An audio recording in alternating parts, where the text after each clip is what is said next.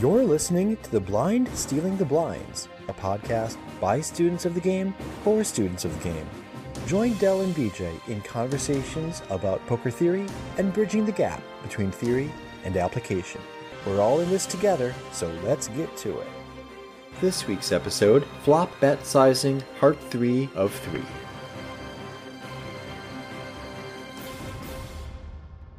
Hey Dell, how's it going this week? It's going okay, BJ. How are you doing? I'm doing well, thanks. Things are looking up this week. I feel so much less stress. I've been keeping something quiet for the past few weeks. I have a new job, and I put in my 2-week notice with my old company just this past Friday. And the great thing is, I'm in a position where I am running toward an opportunity.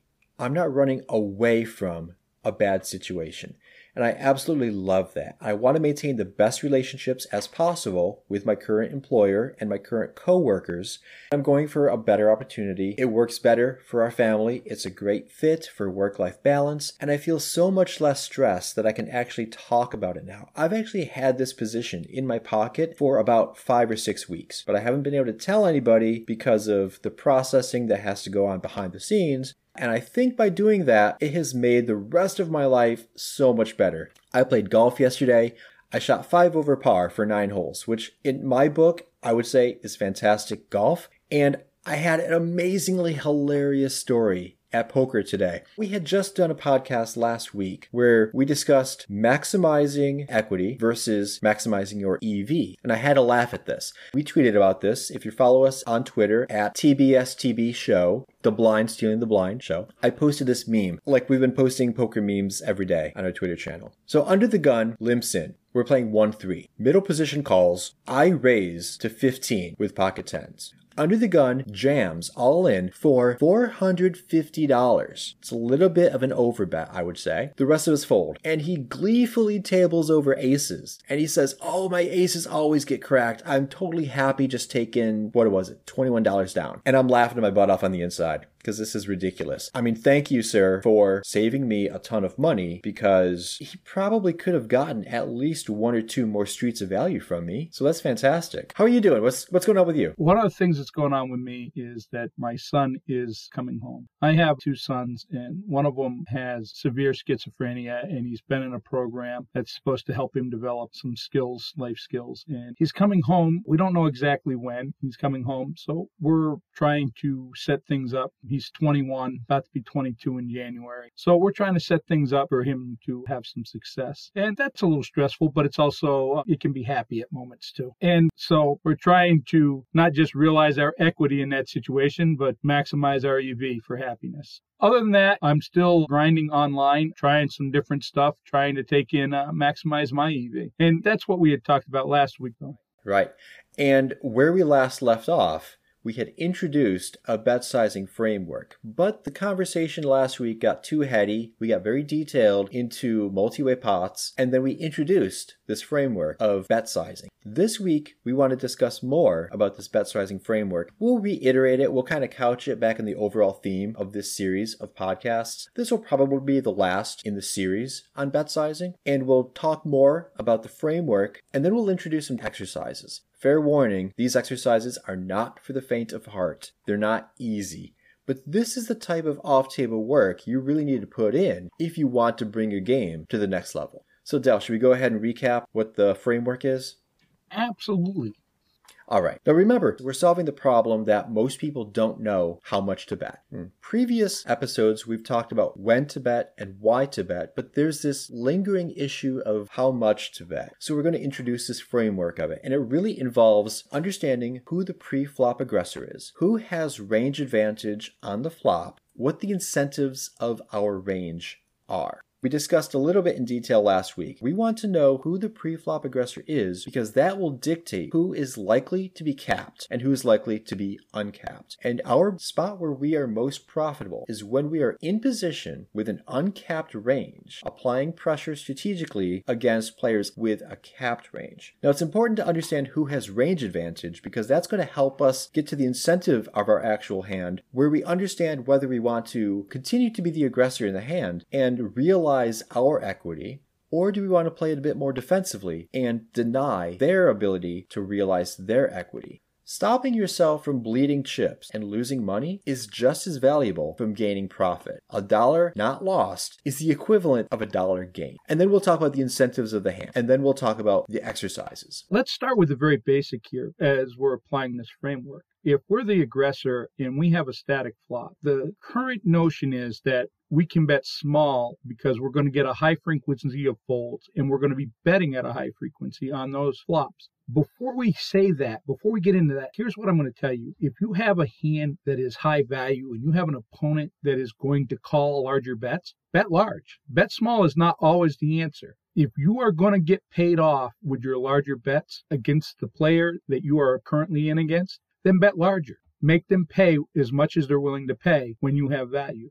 That being said, it is a good practice that when we're betting at a high frequency, when we get to those static flops and we have that uncapped range and we know we're going to be betting at a high frequency, then we can certainly bet at a smaller amount, which will allow us to gain a little more EV because we're going to be called more by more bad hands that are going to be forced to fold on more turns and more rivers. And because we have that uncapped range, we can go to that river and we now have a larger percentage of bluffs that are going to work, and that's going to protect our high value hands. So there's that thought first. If pre-flop, we're the aggressor. This is in a 2-bet pot. We are in a 2-bet pot and we get to that flop and we can bet smaller because it's static. We don't expect it to change. Whoever's ahead now is probably going to be ahead on the river. Well, we can bet smaller. But that's not as true when we start talking about 3-bet pots and 4-bet pots. Because what happens is the more aggression we see pre-flop, the closer those two ranges are to top-end equity because they become a little bit married in their value. You might find yourself needing to bet larger or smaller depending on how you view that range hitting your hands or your opponent's hand. Some of that has to do with the likelihood of that opponent folding, the likelihood of that opponent calling your 3-bet with a wider range. We will revisit 3-betting at some point, but what I'm trying to say is that the answers aren't always simple. It's not always, I'm going to bet small. If I have a 3-bet pot and I get to that flop and I got a static flop and I have a value hand, I'm not betting small because my opponent should be calling me at least 1 bet. I want to maximize that EV. And here's the thing. BJ mentioned, do we want to realize our equity or do we want to deny equity? And the answer to that is real simple. It's not easy, but it is real simple. We're going to take whichever path maximizes our EV. If we're denying equity, it's because we feel that's the path that is going to maximize our EV. If we're realizing equity, if we're just trying to push our equity through to the next street, it's because we want to realize our equity. So when we look at this on static flops, it's pretty simple. We're going to be betting a lot. We're going to be betting anywhere from 70 to 90% depending on our style of play. We're going to be betting a lot. We're going to be betting smaller usually, but not always. And we're going to be expecting to apply more pressure on a turn, which leads to another part of this whole process that whatever we do on this street affects what we're going to do on the turn in the river. So that's one type of sizing. What if we're not the pre-flop aggressor? What if we are going to that flop and we have hauled a 3-bet and now our range is a little condensed and it's capped? When we hit that flop, if we want to be betting for value on that flop, if we expect to have to bet for value because we don't expect our opponent to be betting for us, we should be betting larger. There's different levels of betting and there's so much that goes into it. It's not as simple as I have a cap condensed range, I'm going to bet larger. What if you got an opponent that's going to turn tail and run, but you have a nuttish hand and you want them to stay in there for a couple more streets? Will a smaller bet get them to stay in? Maybe, maybe not, but it's worth trying. We have basic concepts that we're trying to apply when we get to that flop, but none of us knows the exact figure to bet. Even in this situation, we have competing factors that are pulling us towards betting more or betting less. Last week, we discussed the concepts of minimum defense frequency and auto profiting. I might think that if I bet smaller to keep my opponents in, if they fold more often, I'm auto profiting. However, that's in opposition to Dell's idea of facing an opponent who is, to use the term we brought in last week, price inelastic. They are willing to call larger bets. If you know that your opponent is willing to call larger bets, even though you might think, okay, they can fold more than 20% of the time, I should bet small. Yes, you may auto profit, but you would not be maximizing your EV because you could extract more value from that opponent by taking a larger bet size. Similarly, when you are betting into the pre-flop aggressor, that's when you may want to size up your bets, like Del had mentioned, because let's say you called and now you smash that flop. Chances are your opponent is going to have connected pretty meaningfully to that flop themselves. You can afford to attack that flop with a larger sizing because they're probably going to stay in it with you, having hit that flop themselves. So you can see how we have these competing forces vying for our attention in bet sizing. Some forces want us to bet on the smaller side. Some forces want to bet on the larger side. And there are usually multiple forces at play in the same hand on the same street. That's what makes this difficult. Because of all these competing forces, how do we determine what our sizing is going to be? And I think that there's this thing where you can get paralyzed into this thought. And it's so much easier to just bet half pot. People are still doing this over and over again, half pot, half pot. To be able to think this through and look at it and say, all right, I have these competing factors. Which ones actually apply to this situation at this moment? Board texture is a huge reason. Like we just talked about with static boards and where they're aggressive, we're going to bet smaller. Well, on dynamic boards, we're going to have to bet bigger if we're going to bet at all. And there's going to be times where the answer is going to be don't bet. But we're betting bigger because if we have a reason to bet them boards, it's because we have something of value. We're not betting dynamic boards for bluffs. They're not good boards to bluff on. I'm not going to say the bluff frequency is going to be 0, but it's going to be small on those boards. So we can bet bigger because, like you said, we can expect our opponent to have something that hit that board that they're going to come along with. And when we have those boards that fall into that gray area of they're wet but not really wet, we're also going to be betting a little larger, but probably not as much. At some point, you have to break it down into portions of your range and what the incentives of that part of your range are. So when you look at it, what hands are you going to bet at different pricing levels? I don't have all the answers, and I know you don't, but when you look at it and you have hands like 2 pair or better, second set, third set, you have your non-nuttish flush draws, straight draws. I think we can bet these a lot larger if we're going to get value. If our opponent is going to pay for them, let's charge them. So it shouldn't be half pot. And I'll tell you what a lot of people do is they bet half pot because they see there's draws out there. Well, is that the right pricing though? Because you don't have to bet half pot. 33% heads up is giving your opponent the wrong price to call for the next street. Yeah, it amazes me. I saw this today at the casino. People bet the same amount, street to street to street. And the weird thing about that is, you are giving me a better price on subsequent streets to chase my draws. The flop comes and you bet half pot because that's what you do. I call. The turn comes and you down bet to like a third pot. You bet $15. Of course I'm going to call. You're giving me an even better price. And then I get there on the river because you priced me in and I got lucky. You bet another $15 on the river. I'm not really sure what that river bet accomplishes. I raise because I know these people aren't folding. They bet. They have something, right? And then they call me, and then they bemoan their fate that I sucked out on them. I didn't really suck out. You gave me the right price. One thing you could think of, and this is a tool we can introduce, is just simple math. Understanding pot odds and understanding the price you're giving your opponent. This also means you need to be able to range your opponents fairly well.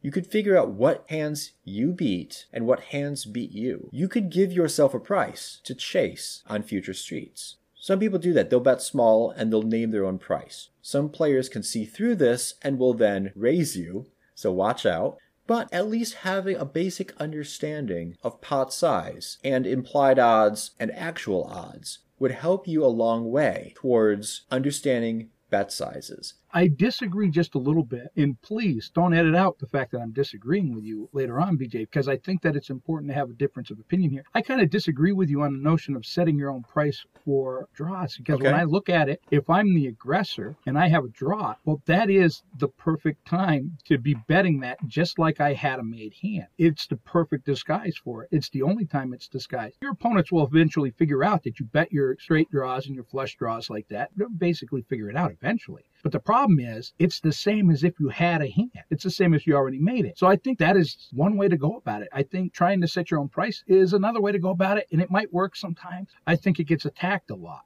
That's my opinion. But when we look at this, one of the things I want to address, because we're talking about draws, I think one of the things that needs to understand is that the whole point of different bet sizings is this. We're maximizing EV, but there's another way to look at it. We're manipulating our opponents into doing what we want them to do. So if we take this from that perspective, we want to manipulate our opponents into what we want them to do. If we think we're ahead, we don't want a draw to fold if we think we're ahead. What we want is we want that draw to pay as much as they're willing to pay to chase. We're already ahead. They got to catch up. It's going to be very opponent dependent. You're going to have opponents where when you see a wet board, but you think you're ahead, you're going to start betting bigger because they'll call bigger. And there's going to be other times that if you want to keep them draws in, you're going to have to bet small. It's not cut and dry. The reason this will never be figured out is because of human beings. We can get the math solidly figured out. We know there's 52 cards. That's never going to change.